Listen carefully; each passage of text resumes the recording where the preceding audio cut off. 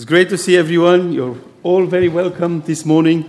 We can feel the presence of the Lord within ourselves, within our hearts, but also amongst the church, amongst the fellowship this morning. So praise the Lord. From this passage here, the parable of the rich fool. So thank you very much for all your thoughts. It's really helpful for this morning's sermon. So Jesus wanted to show the people the way by speaking in parables, by giving them short lessons, teaching them to bring them from the darkness into the light. And that was his purpose. And it's captivating to see how Jesus spoke to people back then. And it's so valid now after 2,000 and so years. You know, agriculture, farming was a daily, custom in people's lives back then. There was a lot of agriculture in Galilee. That's how people lived at that time. And the title of Parable of Rich Fool might make some people think this applies only to millionaires or something. But the Parable of Rich Fool, as you rightly said, has a lot to do with our attitude towards money, and that may have an impact on our relationship with God. So it applies actually to all of us. It's about greed, not about wealth, not about rich, not about people's basic needs that are being met. And God does not expect someone to live in poverty at all.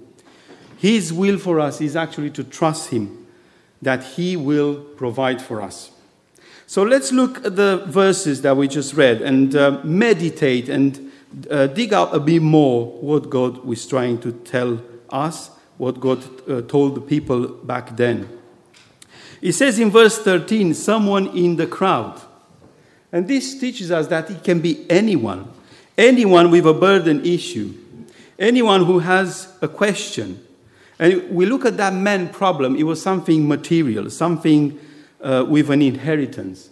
And let's remember, Jesus didn't come to resolve our material problems or to give us advice on taxation or VAT or something along those lines.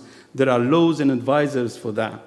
The main purpose of Jesus, He came to give us the message of salvation.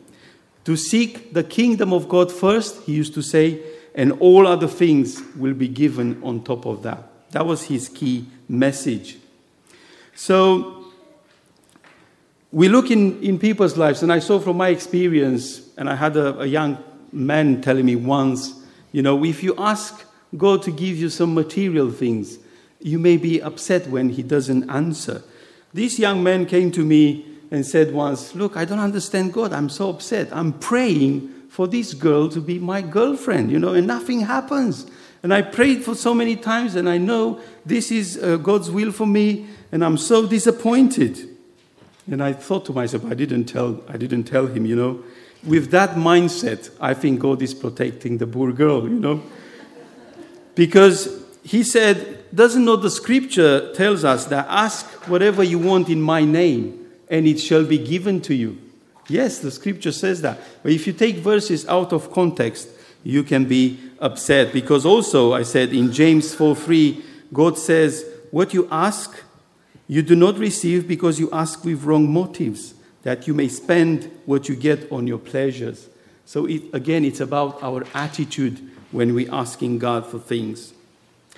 Carrying on, verse 15, Jesus said, watch out. Be on your guard against all kinds of greed. Life does not consist in an abundance of possessions.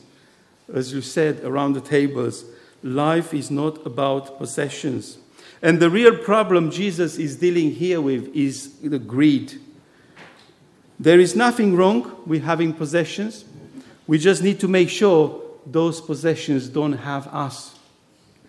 That's the lesson here. And the question that need to be asked is, how do we know when greed settles in our lives? And there are some questions to ask ourselves, not necessarily to give an answer now. Are you ever content with what you have? Do you look for comfort in material possessions? Do you feel like you always have to get more and you are stressed about it? Is the pursuit of things consuming you and makes you envy when you look at other people's lives?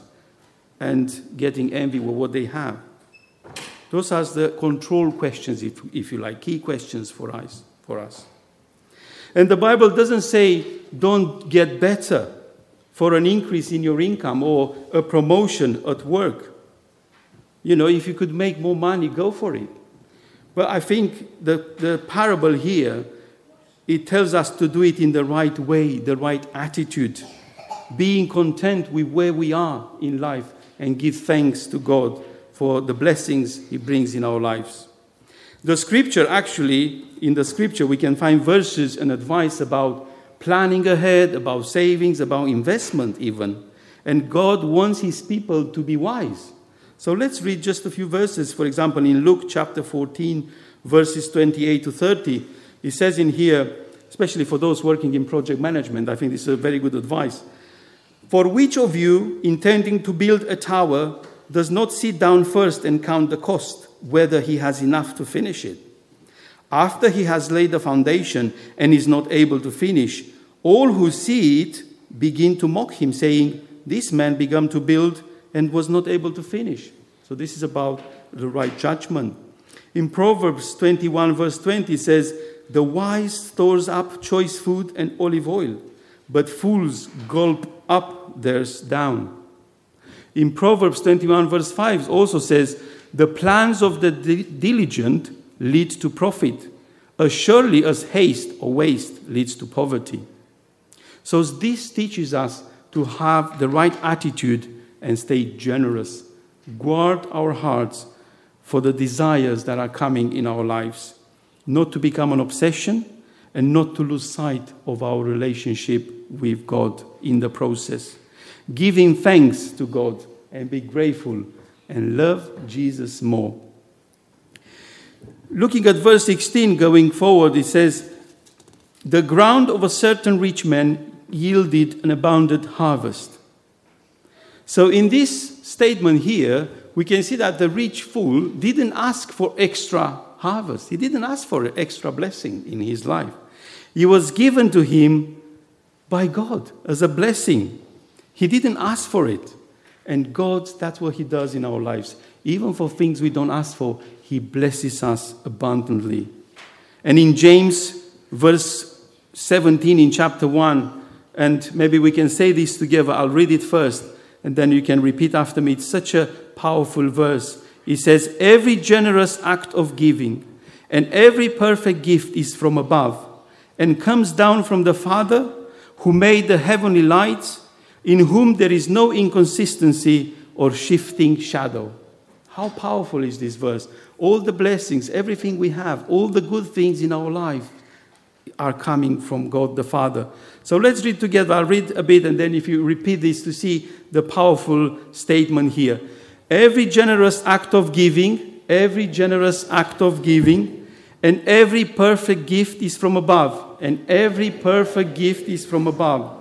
and comes down from the Father, who made the heavenly light, in whom there is no inconsistency, or shifting shadow. Amen. So let's ask ourselves this morning the question, what is our reaction when God blesses our lives with things that we didn't ask for? Unexpected gift of money, an inheritance, a great deal to a car, a bargain on an item in our house, or maybe when you sell something on eBay that, is sitting somewhere in a corner in your house that you don't even need, and you make such a nice profit from it on eBay. Or, maybe some errors in your tax calculations, and suddenly you find yourself with some money in your account. What is our first reaction? Maybe more people are saying, I'm so smart. I deserve this. Yes, I'm so skilled. Or maybe our first reaction should be, praise the Lord. Thank God for this amazing blessing in my life. What did the rich fool do? Nothing. No words of thanks. No words of praises towards God. No words of being grateful at all. So that is why in our lives, when we see a blessing, let's give thanks to the Lord. What did he do to benefit from that extra blessing? just his normal duties. He planted the seeds in the ground, maybe he watered the land, whatever, but nothing special. He just did his responsibilities. And who made harvest to grow? It's God, isn't it? People making a living from agriculture and farming are more dependent on God than others. And he didn't realize that. And the scripture says that God loves everyone on this planet and gives rain, sunlight, and air to everyone. It says in Matthew chapter 4, verses 43, 46, he causes his sun to rise on the evil and the good, and sends rain on the righteous and the unrighteous. God's love is surrounding this earth. So what should we do? We should be grateful to God and generous as well with what we're having. And Mike here knows better what it is to grow some plants. And he doesn't store them up, right? He's gently sharing with us, with all of us. But I know he knows how to be grateful to God for the farms and for the plants growing in our garden. It's all depending on God pretty much. Few freezing nights and it's all gone. Few locusts or insects or, whatever may happen with those plants not to grow. So it's all in God's hands by his grace. And now, as we said, God doesn't want us to live in poverty or just to, live in sadness or always struggling. Actually, we shouldn't feel guilty that, sometimes we buy things for ourselves, maybe a special present that you're planning to have for a long time. Enjoy that. Give thanks to God for having it, God is not against us being fulfilled or happy. Have a lovely, wonderful dinner sometimes, a fabulous dinner, or maybe, a day out somewhere. Don't be guilty for that. We work hard for those things. As soon as you invite me, of course, that's brilliant. So let's give thanks to God for everything that's in our hearts. As John said at this table, we are administrators of what God has put in our lives. We are looking for the things that God entrusted us with money, with position, and all the things that we have. And let's learn not to judge what others are doing with their money or with their possessions. That's another important lesson. It is between them and God how they're administering their life, their possessions, their money. And I had a friend of mine, just a short story. He said, I helped a family and I brought them to my house to help them for a month or so. And then he said, for free, it didn't cost them anything. And then after they left, he heard some rumors saying they spoke with some other friends about an expensive present he bought for himself. He said, I was saving for that item for a long time and I just bought it for me. And they were then just judging him to others. Well, how he can spend so much money on that expensive item? He was saddened in his heart about that. So, you're trying to do good to others. Let's not judge what other people are doing with their health, wealth, or money. We should be concerned with what God has given us and should be thankful to what God has entrusted us. Verse 17, we find out what was in this man's heart. He said, he thought to himself, what shall I do? I have no place to store my crops. If we look at the parable, the word I, the pronoun I, my, or myself, is found about 10 times. You can count if you want. So it's showing the selfish focus of this man's life. Selfish thinking. Me, mine, I, myself. The problem in people's lives is when they're making a decision is that they're just talking to themselves. When you have a decision to make, when you struggle with something, so many people are just talking with themselves. And we have friends, with some troubles in their families, but when you're not allowing God to intervene, when you're just speaking with yourself and to one another, there is no way out of that negative circle, you see? And young people as well, when they struggle with the thoughts, the tough times we live in. And I read some articles saying that the suicide rate during and after COVID in all the countries was very high. Because Isolation and inward thinking brings us into much trouble. That's what happened with this man. He says he thought to himself. When we have a decision to make, don't just think to yourself. Scream, shout it, bring it in front of the Lord. Pray to the Lord out loud. Say, Lord, this is what I have to do. This is what the decision that's in front of me. Pray for it. Speak with others. Ask other people to pray for you. Shout to the Lord. Bring your need to the Lord, and He will provide. He will help you through. Speak out. That's the lesson we're learning today. Everything starts in our minds. He thought to himself, and he came up with a selfish decision, self-destructing. So let's start to thank Lord for everything. Thank Lord for everything. And in 2 Corinthians, it says so nicely, in chapter 9, verses 7-8, each of you should give what you have decided in your heart to give, not reluctantly or under compulsion. For God loves a cheerful giver, and God is able to bless you abundantly, so that in all things, at all times, having all that you need, you will abound in every good work. We see our gratitude, our attitude of being thankful starts in our minds. So let's start today to be thankful. Remember when Mary Magdalene took the expensive perfume and poured it on Jesus' feet. Jesus didn't stop and say, okay, let's save some for the poor. Let's save for later. You made your point now. Let's keep this expensive perfume for later. No, he let her finish the work. She gave cheerfully what she had for Jesus. And the same in our lives when we are giving cheerfully, when we are grateful, is like a nice perfume for the Lord Jesus for what we're doing. So help us, God, to be grateful and thankful.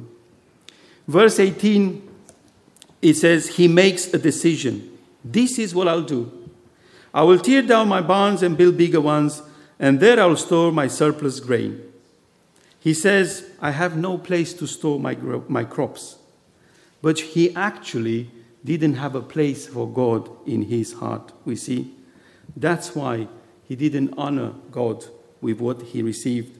And in Proverbs chapter 3, verses 9-10, it says, honor the Lord with your wealth, with the first fruits of all your crops. Then your barns will be filled with overflowing, and your vats will brim over with the new wine. We can see there is no generosity in this man's heart.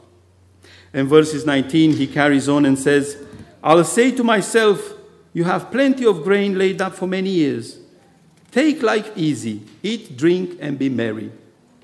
Now, this way of thinking is so contemporary, isn't it? We always hear it, TV, movies, drink, live, enjoy the moment, life is short. Yeah, that's it. Go for it. We clearly see the mindset of this man that Jesus was trying to deal with. Jesus was trying to bring him up from this sinful, greedy nature. He was trying to free him up and enjoy the life that he has. The focus of this man's life and all the energy was building a greater life for himself. That was his only focus was on this life. But he neglected his eternal life. He neglected his relationship with God. And the Bible says so nicely in James chapter 4, verses 13-14, it says, now listen, you who say, today or tomorrow we will go this or that city, spend a year there, carry on business and make money. Why? You don't even know what will happen tomorrow. What is your life? We are a mist that appears for a little while and then vanishes. So this man didn't realize there is something more than that. Life is much more than what we have. And verses 21 and 20, but God said to him, as we remember last Sunday's sermon, but God said to him, you fool, this very night your life will be demanded from you. Then who will get what you have prepared for yourself? This is how it will be with whoever stores up things for themselves, but is not rich towards God. So God asked the man, if you leave tonight, who will benefit from all the riches you had? What a difference we see here between what God thought of this man and what the man thought of himself. So let's ask this morning the question, what do we think about ourselves? Is it in line with what God thinks about us? And in conclusions, to conclude this message, first of all, God loves us all. God loves you, God loves me. He is not against us, He is for us. He gave much more than money and wealth. He gave His Son. He gave Jesus on the cross so that we may live and that we may live a fulfilled life. He just wants us to remember to get the balance right. Our life is much more than money and wealth. It's much more than position and jobs. Our life is a gift from God, and He paid the price for us to be with Him forever. In Romans chapter 14, verse 8, it says so powerfully, if we live for the Lord. And if we die for the Lord. So whatever we live or we die, we belong to the Lord. Amen? That's so powerful. The great news is in John 3:36. Whoever believes in the Son has eternal life. But whoever rejects the Son will not see life, for God's wrath remains on them. My friends, if we live for God. If we die for God. He wants us to trust Him and don't be afraid of anything in this life. God is with you. God is with us. How do we store riches in heavens? You said it so beautifully. Being a blessing for each other. Being a blessing for the people around you. Praying for each other. Blessing each other.